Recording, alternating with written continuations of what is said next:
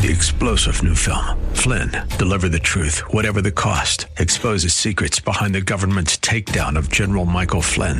Flynn knew what the intel world had been up to. He ordered the first audit of the use of contractors. This set off alarm bells. He told the truth. He was the most dangerous person for Donald Trump to hire. They had to get rid of Flynn.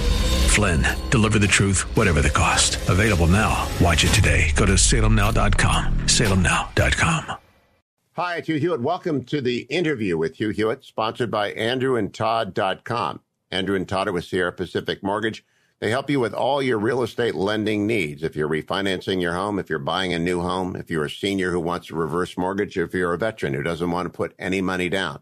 Whatever it is, if you're in the private real estate market for yourself, and maybe you want an investment property, try andrewandtodd.com or call 888-888-1172. Now on to the interview with Hugh Hewitt.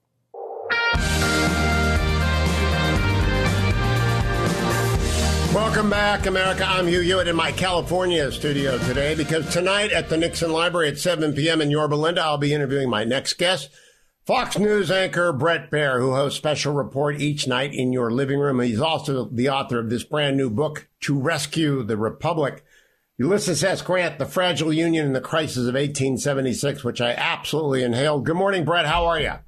Hey, Hugh. Good morning. It is ironic this morning that we're talking about Grant when news breaks of the loss of another commander of the American forces a long time ago, Ulysses S. Grant. We're talking about this tonight. But Colin Powell passed away this morning. I'm sure that you, like I, met him around Washington, D.C., but it's just interesting. You think he was commander of all American forces when we invaded Iraq in 1991, as Grant was when he took over the Union forces in 1863. Yeah, it's a big loss. I exchanged emails with Michael Powell, who's a friend of mine, Colin's son. And it's tough for the family. It happened suddenly because of COVID complications.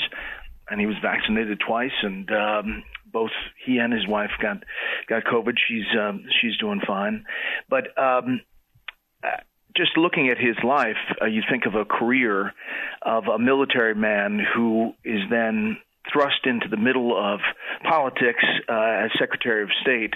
But you think of his time in the consequential moments of what we went through in the Gulf War, in the lead up to 9/11 and into 9/11 in Iraq. He was a big figure, obviously the youngest national security advisor ever, the first black Secretary of State, chairman of the Joint Chiefs, and a substantial figure in our history. I do remember, I was reading about Grant and Stanton, which is at the end of your book, when he is working with Stanton to sort of stop Andrew Johnson, the out-of-control president, from firing Edward Stanton, the Secretary of War. It doesn't work, but Grant is in there and fills the gap. I was reminded when I got the news this morning of Dick Cheney and Colin Powell in 1991. I'm old enough to remember this very clearly. They were very, very instrumental in building America's confidence. I even started my radio career that year, and Americans thought we were going to lose thousands and thousands of American boys in the invasion of Iraq in 1991. Not many people know that, but Colin Powell stood there with Dick Cheney and reassured the country that George H.W. Bush's command would be carried out in the way that Grant reassured the country when he took over. No, you're right. And he had that calming kind of leadership tone. It was a little Grant-like in that, but he was far more the center of the spotlight. He, after the Gulf War, is seen to skyrocket. He's talked about, whispered about as a presidential candidate. Colin Powell was, never chose to do it. He said his wife didn't ever want him to do it.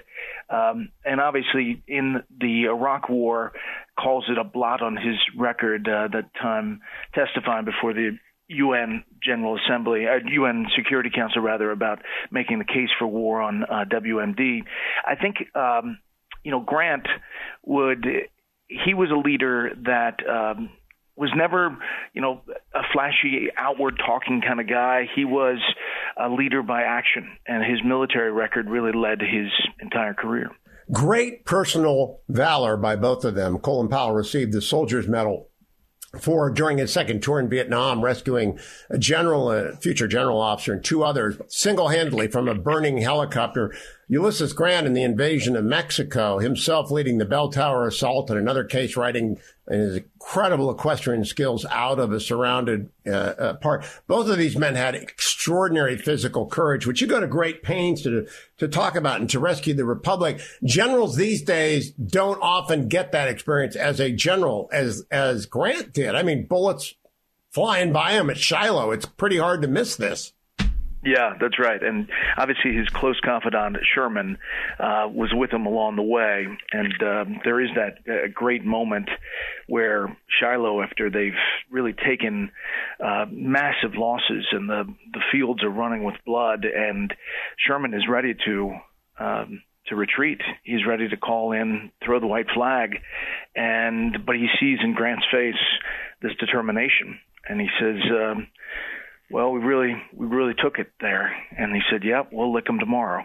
That is my favorite Grant quote, by the way. There's a family connection. The fishing Mrs. Hewitt's great-grandfather, once more, was the general who screwed up the message to General Buell to come forward. And so we're glad that they licked him the next day. So we're very glad about that. Let me begin, Bret. Tonight at the Nixon Library, I want to focus on the presidency and the Reconstruction, because what I think you did here in To Rescue the Republic is truly necessary for our times to understand what we tried to do in Reconstruction and where we failed and how it wasn't Grant's fault. And had he been allowed to succeed, had Andrew Johnson not been in the way, the Freedmen's Bureau might have actually altered the course of Reconstruction. But Grant did everything he could, and he did rescue the Republic. You spent a lot more time on the crisis of 1876 than even Ron Chernow did. And I actually didn't know this much. I've been teaching con law for that long, but 1876 was always this wild, very arcane, very complicated story, which you very painstakingly spelled out. We'll talk about that tonight. How long did it take you to get control of the details of that? Because it's complicated. Yeah. So about, a year and a half, I've got this great research team, Sidney Soderberg and co-authors Catherine Whitney, and we have this kind of team effort. We sent Sidney to various libraries, and she has this innate ability to dig out real true nuggets, and piecing that all together like a quilt from the various narratives at the time and what was written of it. You had to really get into it. It's what I tell people is that it's readable history. It's not, you're not slogging through it. It is, we're hoping to have you live in it. And it's, the 1876 part is really important. As I'm writing the end of this book, obviously the Capitol riot happens, and that gives you a different perspective about how things in a contested election could have gone. We, at that point, at 1876, are on the cusp, Hugh, of falling back into a civil war, and it is really present. The violence has increased, and that grand bargain, that Grant strikes, is one in which, had he not, we don't know what would have happened. Now, the difference, of course, is Grant wasn't on the ballot in 1876. But I am reminded, my friend John Eastman wrote the very controversial memo, the full memo, not the excerpted one, that laid out options that I don't believe John was correct in listing an option to overrule the act. I didn't think it was unconstitutional under the 12th Amendment that existed. But that act was passed, the one that Eastman was interpreting, because of the 12th Amendment conflict and these competing slates of electors. We'll get into that tonight. And I want to promise everyone, if you don't understand what happened in 1876, if you read Bret's book, To Rescue the Republic, you will. But I want to start with what you necessarily do. A lot of people won't begin Ron Chernow's book, Bret. It's just too damn big. I mean, I did. I listened to it, but all I do is walk and trundle during the shutdown, and you managed to fly through this. I inhaled it, and I want to start with, of course, he is from Ohio. And just let everyone know that no Ohio, no Union. So is Sherman, by the way. And write that down. But he's a great horseman, and you pick that up from page 18 forward. The man was born to ride. He really was. He didn't want to be a soldier.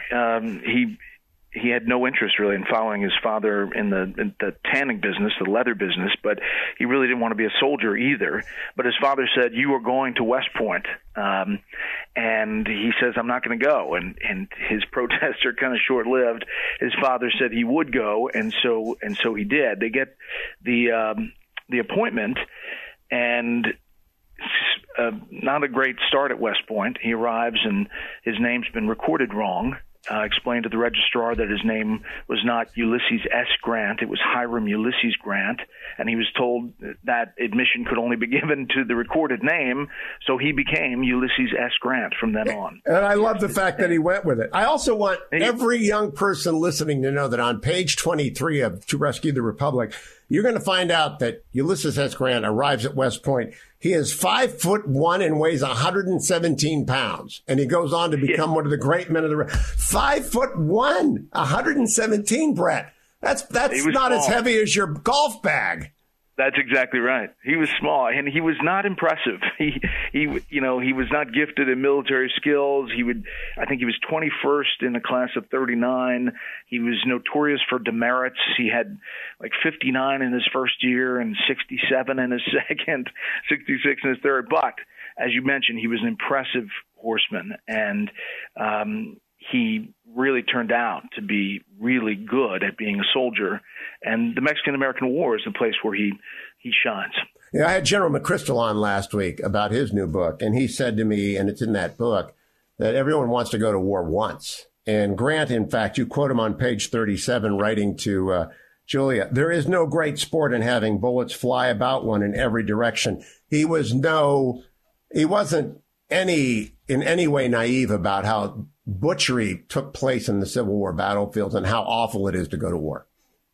Yeah, I had a real realization of that, and then going through the Civil War and seeing that just massive loss of life, and guys he's fighting for him, going down on the battlefield, it affects him deeply to the point where he knows the one thing that he wants to do more than anything else is keep the Union together so that doesn't happen again. I'm struck by an anecdote, which is in To Rescue the Republic, that I don't recall from Ron Chernow. His weeping at the news that one of his young proteges, he and Sherman were raising up someone who they thought could succeed him.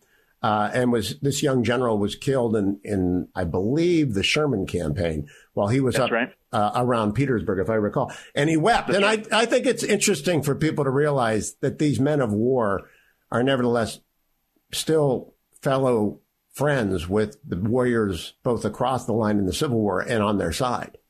Yeah, and he wrote a letter to the family, and the mother recalls that, in it, he said that he wept for him, and it affected both of them because they did think that Sherman and Grant, that this young up-and-comer was going to be their heir. Very quickly before the break, and then we'll come back and talk about the lost years after that. In Mexico, in the Mexican War, Zachary Taylor has an enormous impact, and you record it. Can you describe the audience what Zachary Taylor meant to Grant? Well, Grant, he was basically the best possible teacher. Both Zachary Taylor and Winfield Scott become these mentors for Grant, and they enable Grant to see what leadership looks like. And because of Grant's exploits, and you mentioned the church tower and thinking outside the box, Zachary Taylor enables him to see what leadership looks like. When we come back, I'm going to talk with Bret Baier about To Rescue the Republic. There is an entire segment called The Lost Years, where he goes around the country as a young Army officer to the worst places in the world to get sent, and he endures, and he hits bottom, by the way. You'll be inspired by this. If you want tickets to come tonight, you head over to just Google Nixon Foundation, Bret Baier. I'll be interviewing him tonight at 7 p.m., and he'll be signing books after our conversation on stage. He will be originating his broadcast tonight from the Nixon Library in Yorba Linda, because after that broadcast, I'll be interviewing Bret for a live audience, and he will be signing his book, To Rescue the Republic, which is #1 at Amazon.com, and I think will stay there for a long time. It's interesting, Bret.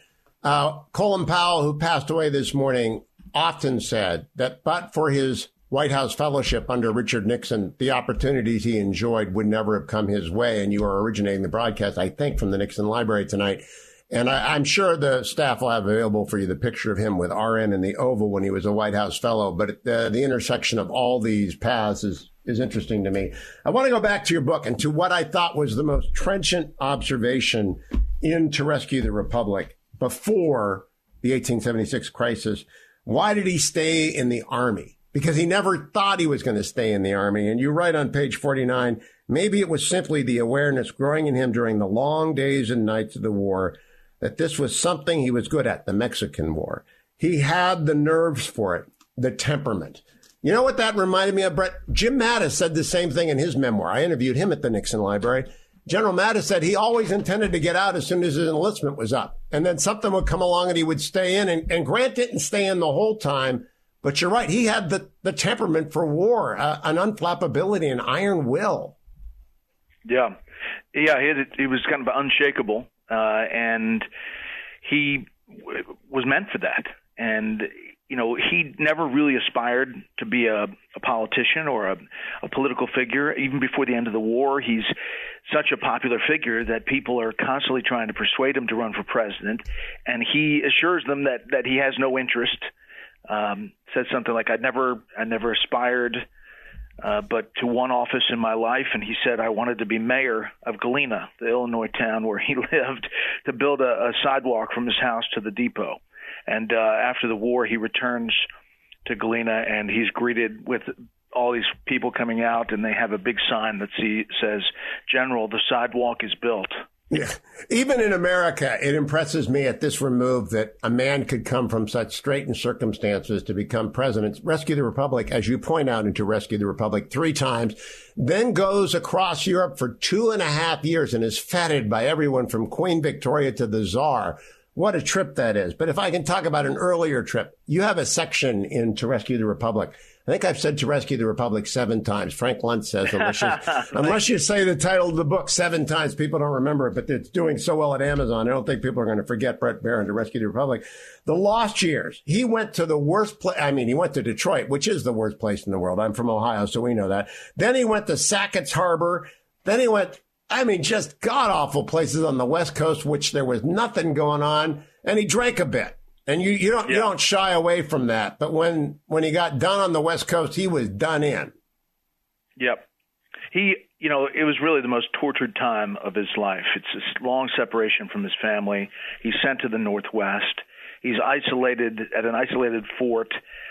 He's lonely and bored, and he falls into depression. And he writes Julia, his wife, and how he says he's forsaken there. And he's given to bouts of depression. He does what soldiers did at some times. He drank heavily. And when his commander finds him one day, he orders Grant. He's drunk. He orders him to resign or face court-martial. And his friends want him to stand trial, thinking that he can get acquitted. But he resigns his commission and heads home. Dismal failure at farming, dismal failure at business. And he's at the lowest point in his life. He's selling firewood in Illinois. And 3 years later would be commanding all of the Union forces. You do not belabor the problem with drink, which would occasionally burden even his war years. You don't belabor it, and I'm glad you didn't. But you do talk very bluntly about his attitudes towards slavery. He was never an abolitionist, but when his father-in-law, Julia was a Southerner, she was served by the enslaved for many years. When his father gifts him, an enslaved man, Grant frees him fairly quickly. I don't know how long it was, but he's just not comfortable being an owner of another human being. And he became rather settled in his abolitionist ways as the war progressed. Well done. Yeah, even more so. I mean, he was kind of siding at most times as president with the radical Republicans, as they were called.